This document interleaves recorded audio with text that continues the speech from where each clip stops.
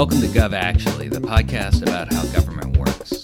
How it actually works. I'm Dan Tangerlini, Chief Financial Officer of the Emerson Collective, and this is the FedScoop Radio Network.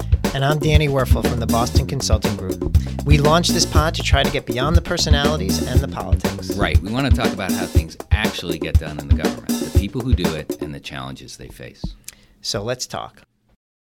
All right, Danny, we're back for episode 50-something of Gov Actually, and got a great and exciting guest. But before we dive in, I think it's really important for us to recognize and acknowledge some tragic events that have taken place since we last got together. And I think it's on everyone's mind, if you're listening to this contemporaneously, the two big mass shooting incidents that we had in Buffalo and now in Texas, the tragedy of another school shooting.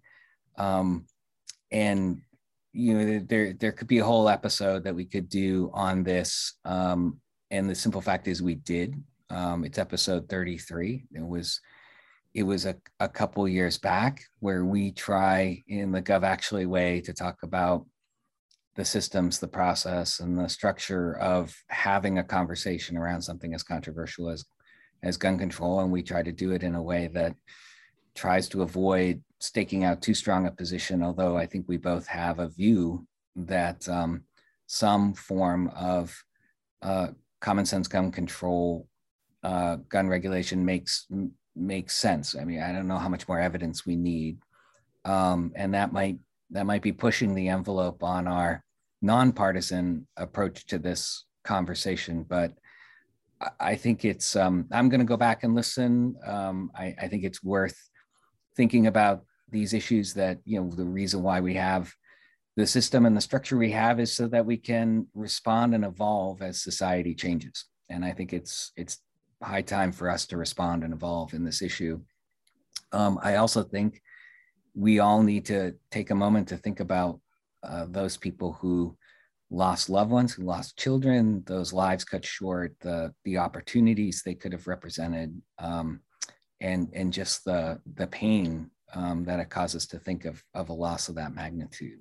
But I think, you know, we're talking a little earlier that you know, it's hard for us to add another dollop of loss and pain to our overflowing cup of loss and pain in the context of what we've gone through as a country, as a society, as a world with COVID, and with, you know, the various you know, shocking international circumstances such as the war in Ukraine. And I can understand why it's a lot for people to process and a bit overwhelming. Our conversation today is really kind of about a downstream effect of that. We have Maura Brophy, who is the director of the NOMA North of Massachusetts Avenue Neighborhood Business Improvement District. She's the president and CEO of the BID. She oversees all activities of the BID and is responsible for executing the organization's strategic mission. And she comes from a long career in housing, transportation, has a unique appreciation for the value of coalition building, work both in community and business-driven organizations. And in this job now, she's confronting this big challenge of, you know, being responsible for kind of setting the tone and strategy for a whole neighborhood, a whole area of Washington, D.C. that is very, very reliant on office tenants, particularly federal office tenants. And we know as we kind of come into whatever phase we are in COVID now, that big questions around the way we use office space, the way we come together in the workplace, the way we work as a society, and in this instance that we're interested in, and the way the federal government, the largest single operation in the country, works, there's at least a question mark next to it. There's certainly huge amounts of changes and current implications. So I know that was a long journey through recent tragedy to this classically Gov Actually geeky conversation, but hopefully we can make that transition over to that topic. and do it in a way that's also mindful and respectful of the time we're in.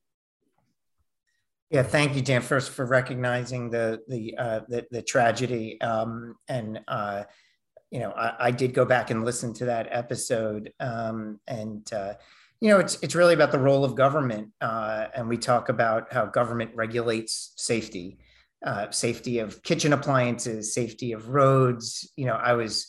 This wasn't a government regulation, but I was recently at a Washington Nationals game, and I was reflecting on the nets that are now in place from home plate down the first baseline. And do they obstruct my view a little bit? Yeah.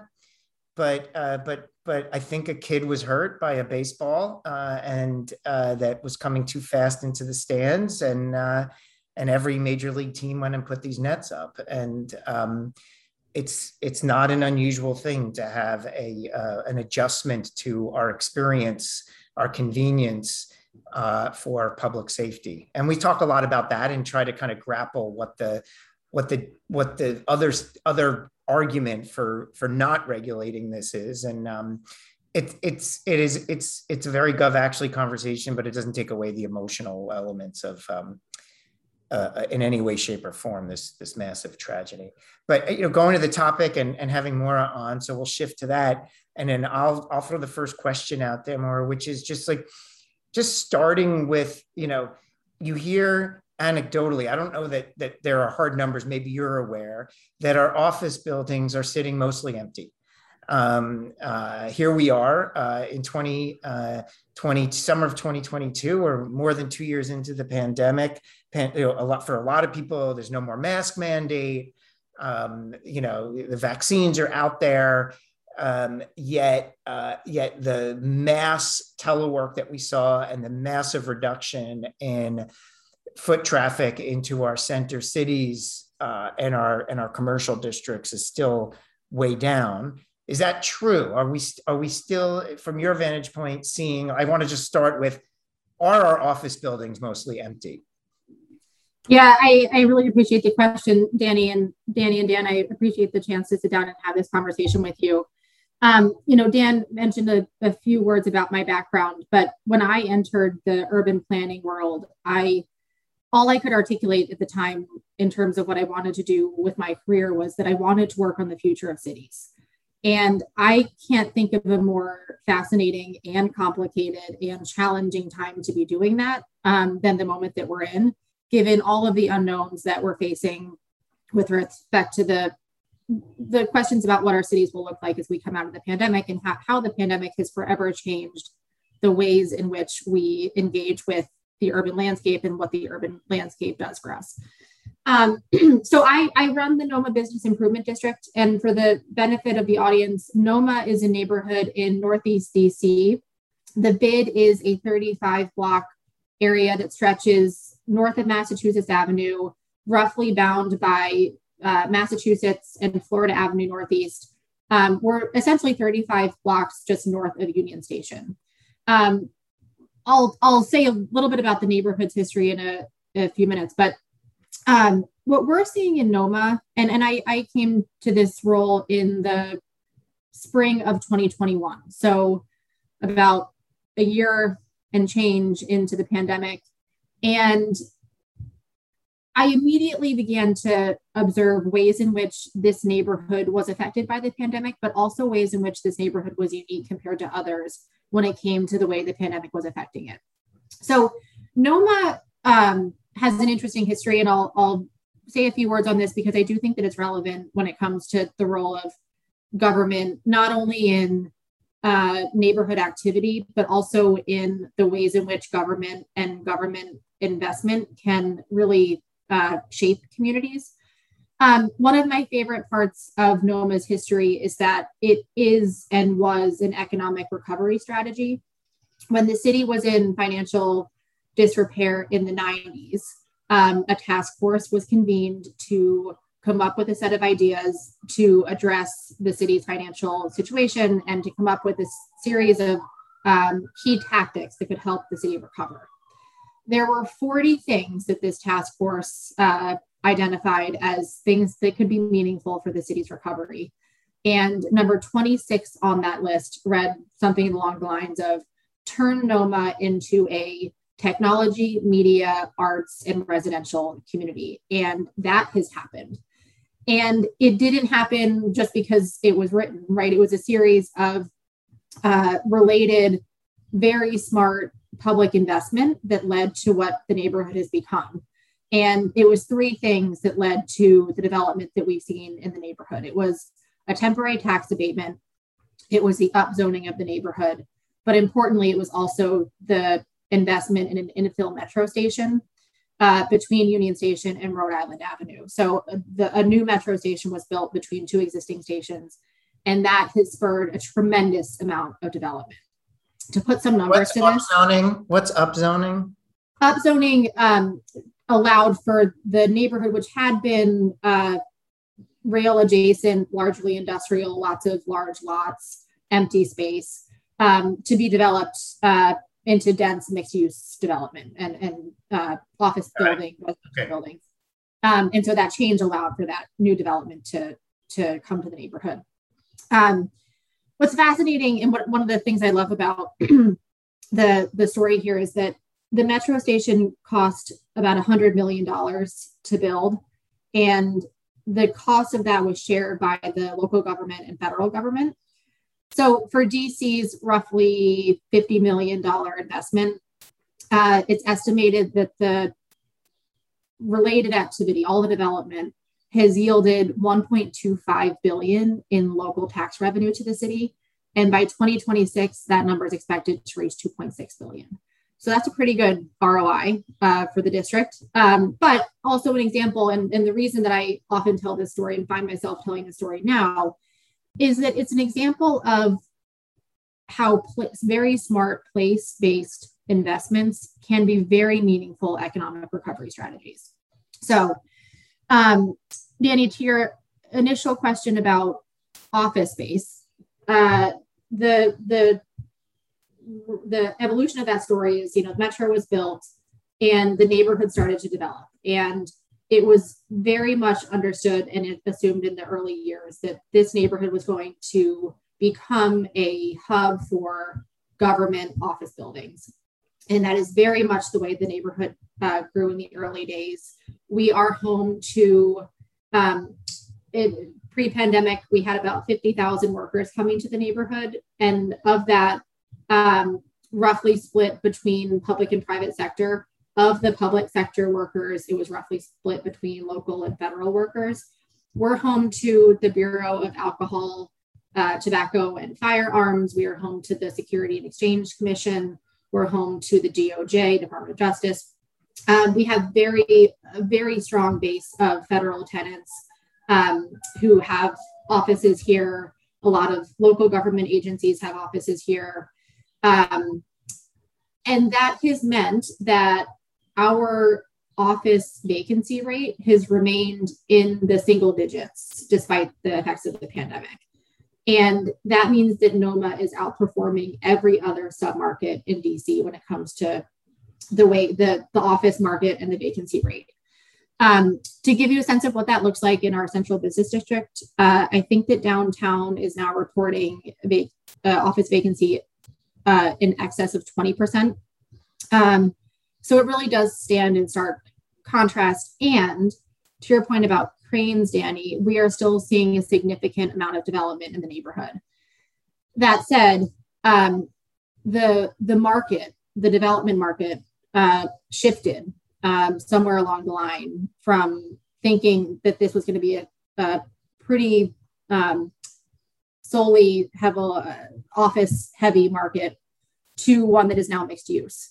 So the pipeline that we have, anything planned or under construction, is all residential or hotel, with the notable exception of the SEC relocating its headquarters from the south end of NOMA to the north end of NOMA. So we have you drive around Washington, D.C., there's a lot of cranes, right? The thing about Washington is there's, and has been for a while, this sense that they're kind of these new neighborhoods, the Wharf, Buzzards Point, even Navy Yard, Half Street, right? And so you've got like these areas that are targeted for big development. And in that situation, as you were saying, in a post-pandemic world, where you get the sense that people are gathering in cities more for residential recreation culture versus work, maybe, that the type of building you're going to see at Buzzards Point and in these various areas where they're starting, with an empty lot, are restaurants and theaters and less office building than maybe if you were planning this in 2018 and 2019. It raises the question to me, what about all the empty office buildings that we have in established parts of the city, or looking at Manhattan as a city and all the acres and acres and acres of office buildings? Are those going to stay underutilized for generations to come? Are they? Can they be repurposed? Like, how should we think about the amount of commercial office space that we've built in this country in a world in which we shift the baseline of use by 20, 30, 40% potentially? Yeah, so part of my elevator pitch for neighborhoods like Noma is that these neighborhoods that have a healthy mix of uses between office, residential, hotel, retail, these will be the post-pandemic neighborhoods of choice. We're already seeing that with, the few major office leases that we're seeing signed in the city are in neighborhoods that do have that mixture of uses. When it comes to retail, retailers are looking for the confidence that people will be walking through the door. And so whether someone's working in a neighborhood because they're there working in an office or they're there working from home, to the extent that there are people in neighborhoods who can visit businesses, that is going to be an attractive force for anyone who's looking to identify a new location for a retail business as well. I'm not a person who thinks that downtown doesn't come back. I do think that downtown comes back. And I think it takes 10 or 15 years. And I think it takes the type of very smart public investments, like I mentioned earlier, that have helped neighborhoods like Noma transform. I think that there's a lot of discussion that's happening around the office stock that we have that is sitting vacant and repurposing those buildings to become residential buildings to diversify the uses in traditional downtowns. I think that a lot of good work is being done in that area. The more I learn about it, I also understand that it's very difficult to do those types of conversions. And it's tied in everything from building valuation and the transaction of the matter to the physical plant, right? The floor plates are difficult to work with in many cases. And it's not an easily replicable process. I've heard it said that if you do one office conversion, you've done one office conversion. But I think that it's ideas like that and creative approaches that are going to, be what's necessary to really help rethink our traditional downtowns. And it's challenging, but I also think that it's exciting that is something that we get to think about. But I think that we haven't fully figured out the answer, right? And I think that there are still questions about whether how long and at what pace and in what ways we're going to be able to rethink those markets or submarkets that are so heavily reliant on those office buildings. So Maura, my mom used to say, be careful what you wish for because you just might get it. And you wished for working on the future of cities. And now you've got it. I don't know if we've had as much of a inflection point in the last 2 decades. It was the rise of the cities, and now it's this new question of repositioning cities.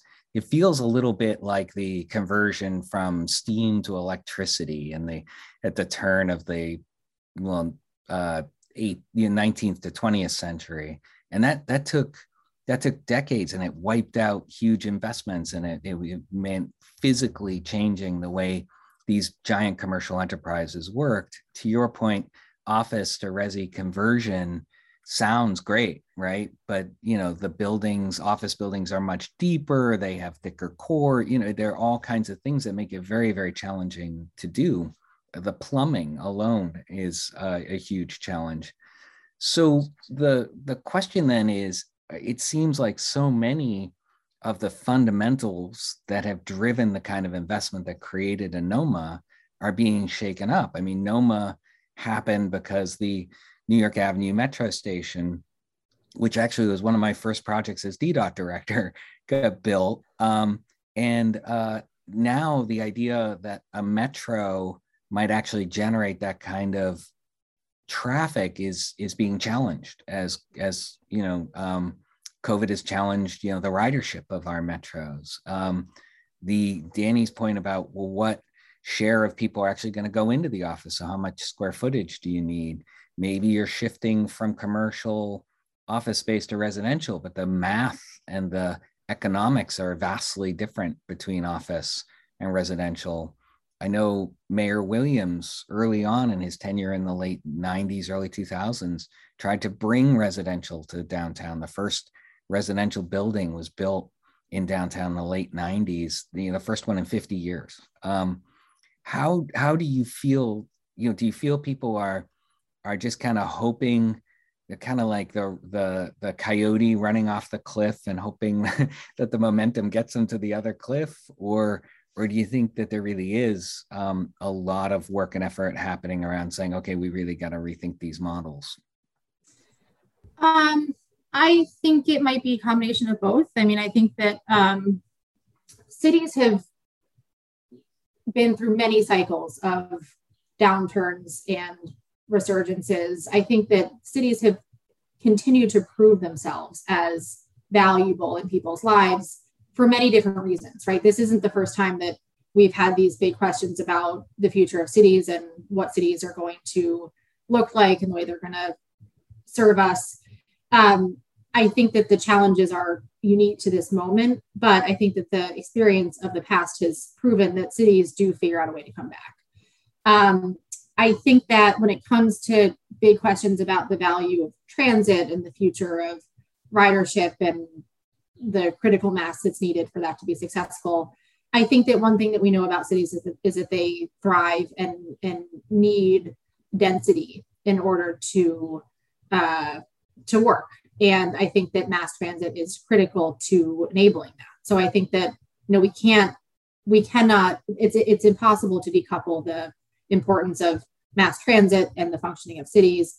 And I think that a lot of the conversations that we're having now are, how do we remind people about the value of being in cities and coming downtown and doing things in places like downtown or Capital One Arena or a music venue, reminding them of all the things that cities offer that they can't get by just sitting at home and working in their living room or, staying on their cul-de-sac. And there are countless examples of things that you only experience in cities. And it's not just the ball game that you come into town because you have a ticket and you plan to go. To me, it's all of the unexpected things that you encounter in a city throughout the course of your day. All of the small moments, the chance encounters with people in the street, the stumbling upon music performance on your way home from the grocery store, those little things that are just unexpected in such wonderful parts of cities. And those are things that I just don't think happen without that critical mass of people and activity and that vibrancy. And I think it's just a matter of reminding people who used to spend a lot of time in cities and who used to come downtown for work or other reasons of why they like to do that. And I think like I said, there are countless examples of what makes these cities so special. Well, you have two partisans. In fact, Danny just moved back into the city, so that's evidence that at least in this instance, there's a strong belief in what you just said about the value of the social interaction that comes with the city, but the economics of making that place work and the shape and the structure of it, that is under threat and is probably going to change. Why don't we take a minute of a break, and when we come back, let's start bringing it together and saying, how does federal policy and how does federal investment actually play a role in that? And do you think the federal government has really recognized that, or are they kind of the coyote and the cliff right now as well? Have they realized that the world has changed? So we're going to take a quick break. and then we'll come back and we'll talk. We'll try to tie those strings together. GovActually is brought to you by the good folks at the FedScoop Radio Network. Be sure to check out what is happening on the forefront of government technology innovation at FedScoop, as well as the most important issues facing cybersecurity professionals at Cyberscoop. GovActually is also supported by the Boston Consulting Group and the Center for Public Impact. All right, Danny, we're back. Maura had to leave to go and work on the future of cities. She had to reposition 6 buildings. And no, I'm kidding around. But we're back, and I think where I'd like to do is pick up kind of where the whole creation of NOMA started. It was a confluence of the city, the private sector, and the federal government making targeted investments around a strategy.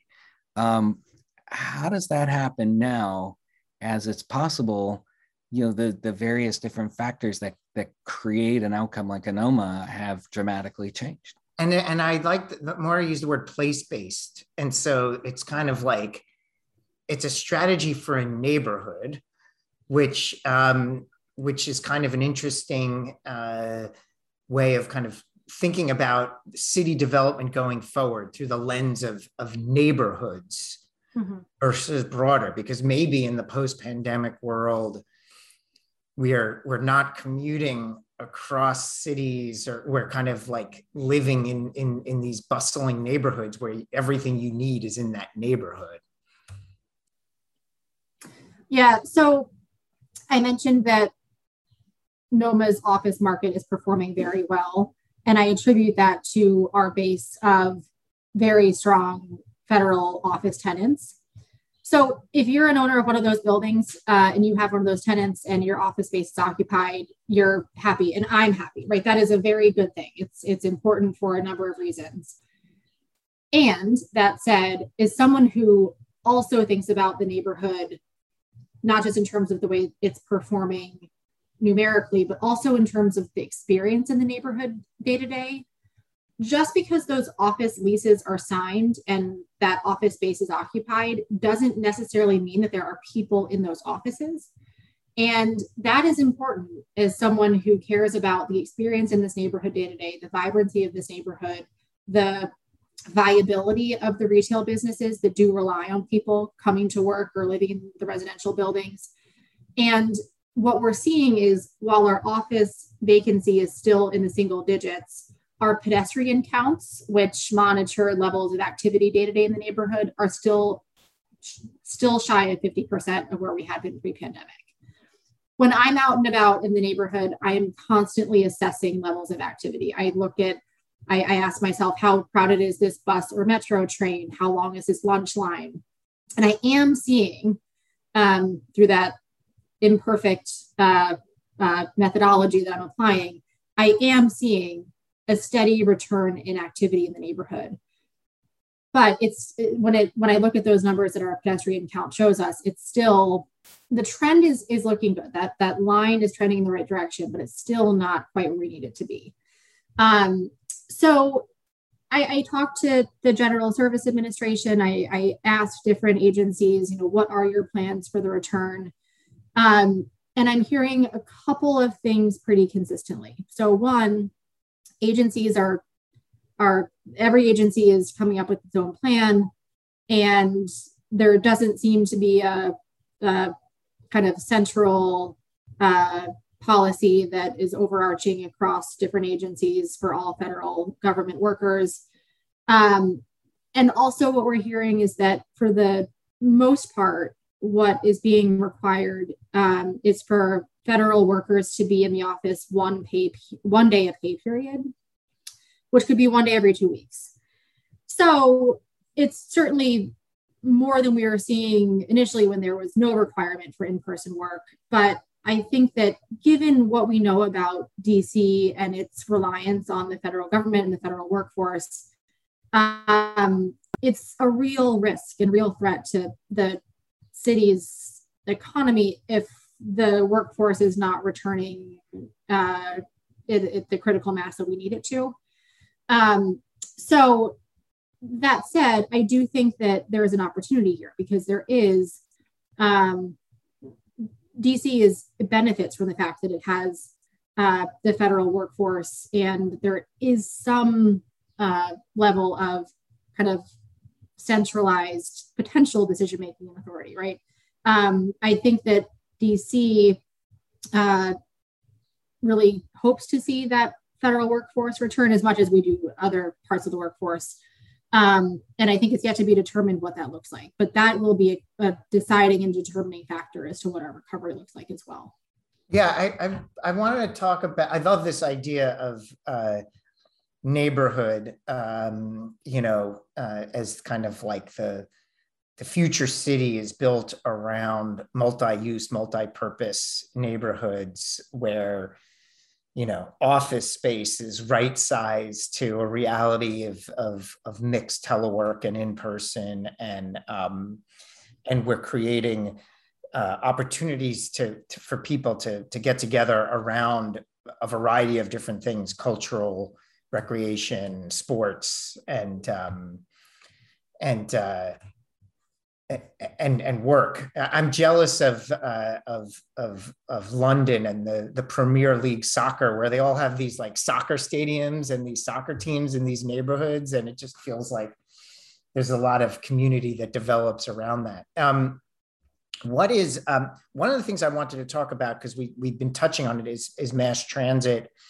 You mentioned the opening up the Noma metro stop was probably the major unlock. But these transit systems, I think, as much as, we talked about this kind of lurking potential economic issue of commercial real estate and empty buildings, and what does that all mean, and should we be worried about it from an economic standpoint?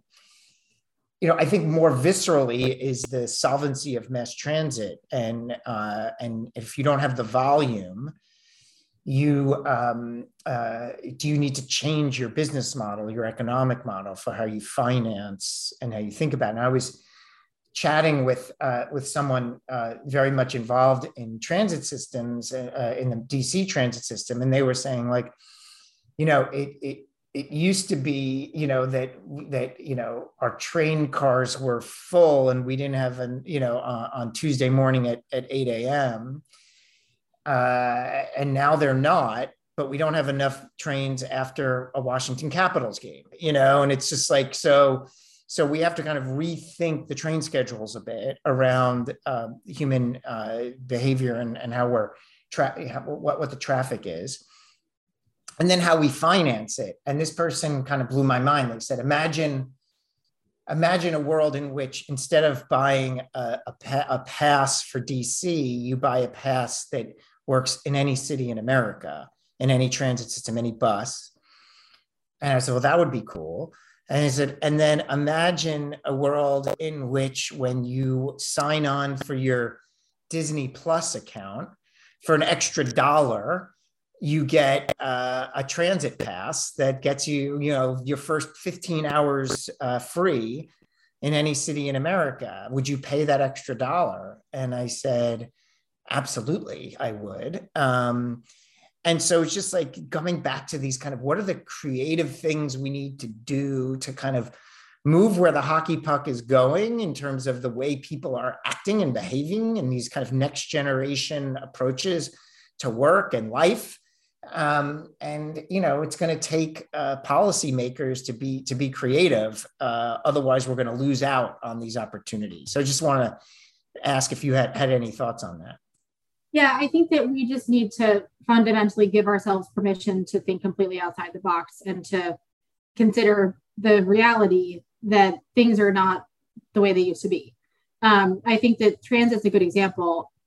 Transit for both our metro and bus systems have been set up to assume that people are going to travel to the office at 9 and come home at 5, and the service is set up to accommodate that.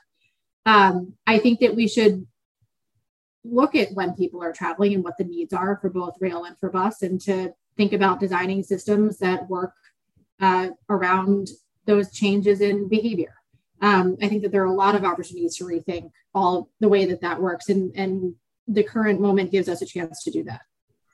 What's funny, I think this conversation actually starts bleeding into a bigger discussion about how our cities, designed, and how do we get where we are. The city of neighborhoods that you were describing, Danny, was the city that was here, for centuries. That was what cities were, and that's how they worked, is by bringing people together, doing work and living, and so it was actually transportation efficient, as people were right on top of each other. The principle that actually began to split up those uses and assign them to different geographies, it's called zoning.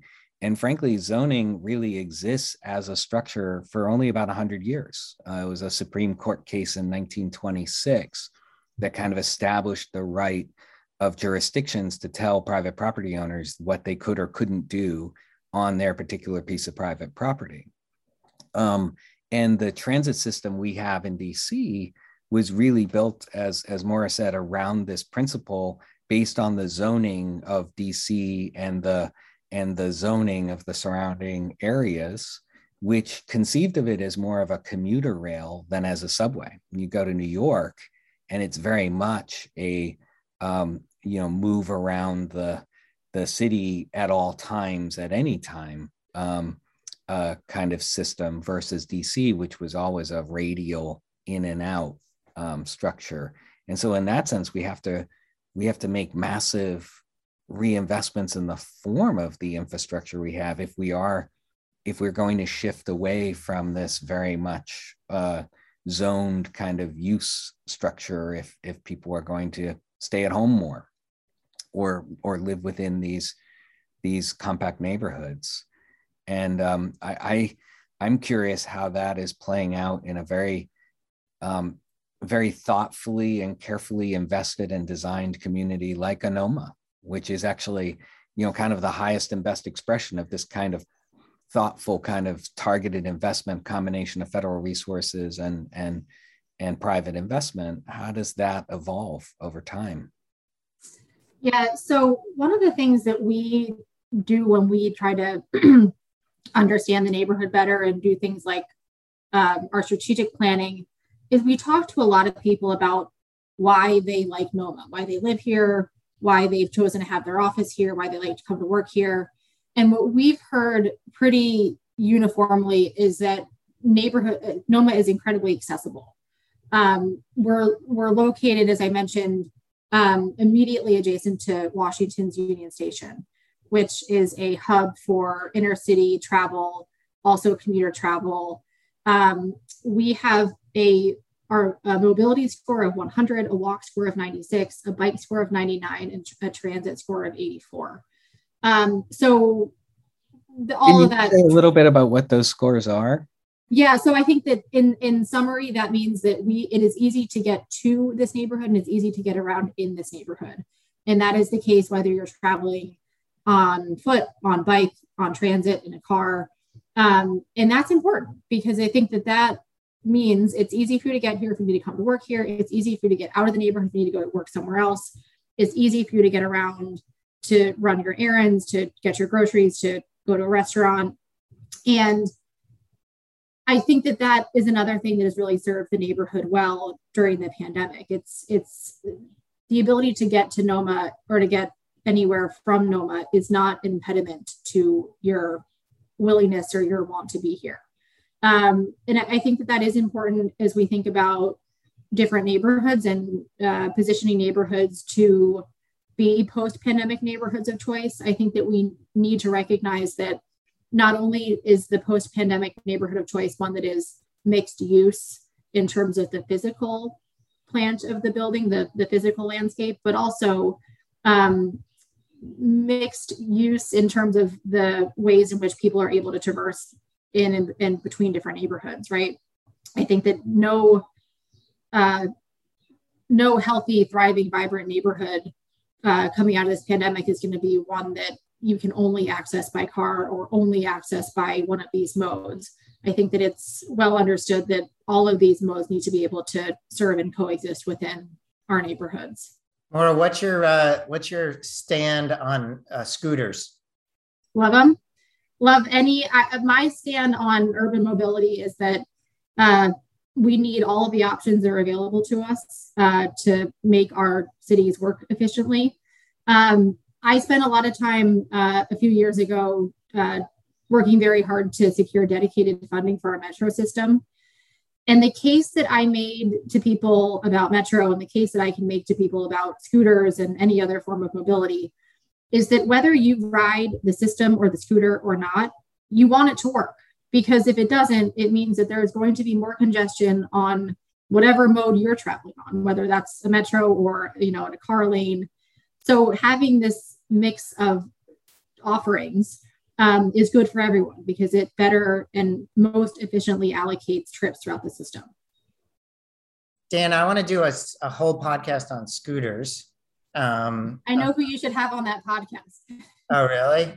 Tell me. I mean, like, I remember, is this like maybe I'm making this memory up. I remember there was like this thing where this guy was like going to invent the next big thing.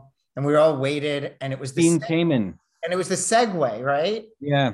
And we were like, oh, and it was like, it landed with a bit of a thud. But now, like, as I drive around DC and other cities and see people bouncing around the town in scooters, I'm like, it just took, I don't know, 20 years, but this guy's vision came true, sort of. And one of the biggest manufacturers of those scooters is, in fact, Segway. So he just put the wheels next to each other and made a very, very complicated balancing device. He should have just put them one in front of the other and let people balance themselves because they're really good at it. Yeah, that is a whole other, boy, that if we're going to generate kind of reactions from listeners, do a thing on scooters because that's a pure binary. People either love them or hate them. Yeah, I'm fascinated. And, it's like, we haven't talked more about climate and how do you, like, is that front and center in your conversations, or is that, where does that fit on the list of things that factor into decisions when you're planning a neighborhood like this? Yeah, I think it's part and parcel to the conversations that we're having. And I mentioned that no thriving post-pandemic neighborhood will be able to be solely served by cars, nor should it, right? We know that we have a tremendous responsibility to address the climate issues that we know are apparent and to, tie this back to the macro level state of affairs that Dan was mentioning at the outset here. Climate is one that just is pervades, it should be a part of every conversation that we're having when it comes to planning for the future. And I think it's directly tied to issues of urban development and urban mobility.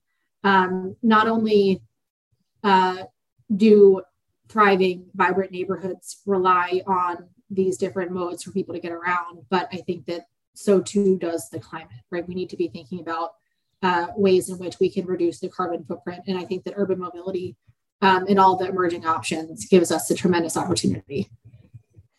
That isn't 60% of the emissions come from commercial real estate and transportation. And so so when you have this combination, when you talk about these neighborhoods and you talk about these efficient designs of people living closer to where they work, you're by nature having a conversation about those emissions. In a way, you almost don't have to have the conversation because by doing that work, you're already dealing with it. Exactly. I do want to do a podcast on scooters. I love the debate. All right. I'm a fan. But we are the last of actually podcast. We'll scare away half our listeners. It's a third rail issue, Dan. Is that what you're saying? It's pretty, yeah. Yeah. Well, it's one of them in the local transportation world. I think Maura would agree. But Maura, I think when I was GSA administrator, we actually had our headquarters for a moment in Noma as we were rebuilding our building. As we were rebuilding the building, we did a lot of work on understanding who was coming into the office and when. And I think Danny mentioned Tuesday afternoon is what the Metro person said, or Tuesday morning was when they needed the most trains. And we found that Tuesday was the highest day of attendance at the office. And even at its peak, our busiest day was something like 42% attendance. And the reason why was people were out doing what they needed to do. They were having meetings, they were going to places. They were already using, the laptops we had distributed to everyone to work remotely. We had a very, very affirmative remote work policy. I'm wondering what we're seeing now is through COVID, as we tried to explain this to other agencies and suggest that they freeze or shrink their footprint, there was a huge amount of hesitancy about letting people work from home. COVID changed that math.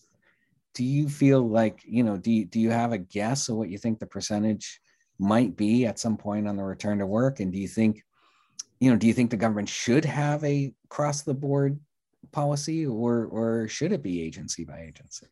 Yeah, so what I'm hearing for the most part these days is that most employers are working towards bringing people back 3 days a week. I'm hearing very little discussion, if at all, among employers who are going for the full 5.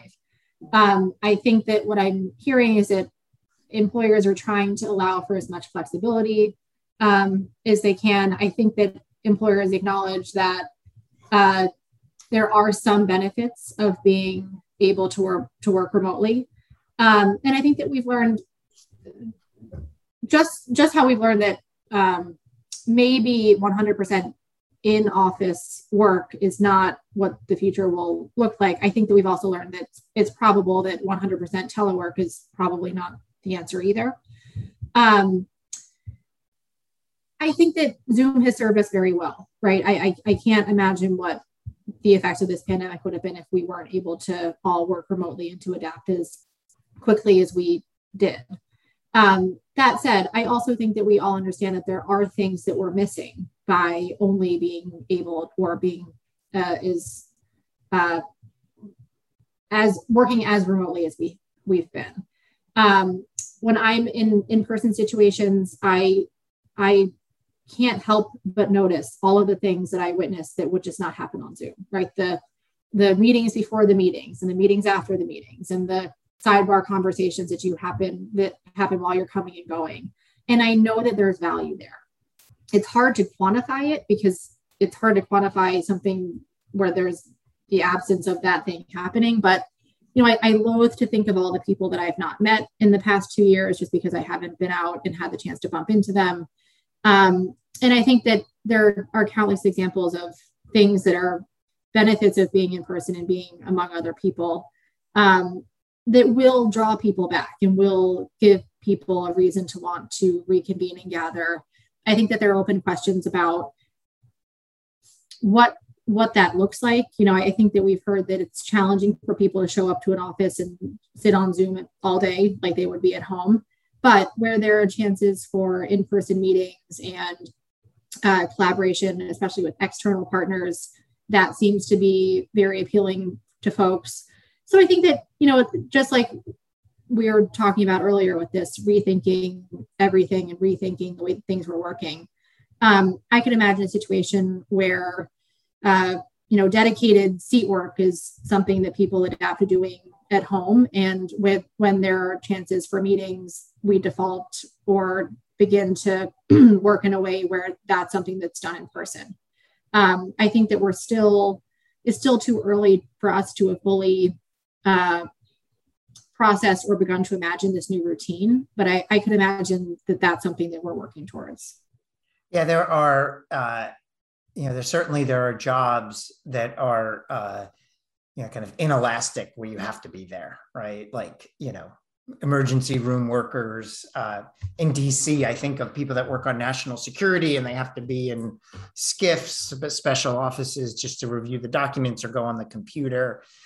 But if you're more elastic and you have flexibility, everything that I've looked at and read and talked to experts on is you do need some time to co-locate to build the type of affiliation and culture. It might not be what it used to be, but absent it, you're not going to optimize your affiliation, your culture, your employee engagement, which means we still need the infrastructure. Like we still need office space. We still need transit systems to get people, we still need functioning streets and roads, so because if you're coming in a day a week, 2 days a week, 3 days a week, got to be coming somewhere. And so it may be a world in which we've calibrated to a new equilibrium in terms of foot traffic, but we still need functioning cities to accommodate it, even if the schedules have changed. And I think that's that to me, that's my prediction of where we're going. Like, you look at a vision or a recording of New York City in 2018, and it's like, those buildings are completely full.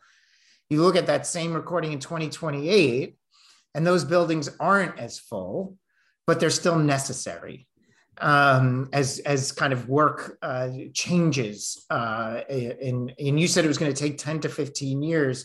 That sounds about right to me, for us to find our new working model. And so it sounds like, and I know we're up on time, it sounds like the folks at NOMA have the right person kind of thinking about these different scenarios and being adaptable and flexible to kind of figure out where we're going and land on the right equilibrium. And that's exciting. And I'm really excited about the fact that I live right near NOMA now, because it sounds like we have a great neighborhood in a walking distance from, because Dan and I live in the same neighborhood to walk to. So that's fun. It's the place to be. Yeah, I live on the south edge of NOMA and I work on the north edge of NOMA. And it was actually the transition from one to the other where I had the great pleasure of running into Maura, who actually does walk around the neighborhood, checking it out and seeing, I don't know if I went into her pedestrian count that day or not, but that's how I asked her if she would be on the show. And I really do appreciate you joining us and giving us a lot to think about as we go into this, this period of change and evolution and response to these kind of world-changing impacts we've had through COVID. So thank you so much for being on here. Thanks everyone for listening. And Danny, thanks as always for being a great collaborator on these fun discussions. I will wave as I scooter by your house, Dan. Thanks for having me. Thank you, Maura. Okay.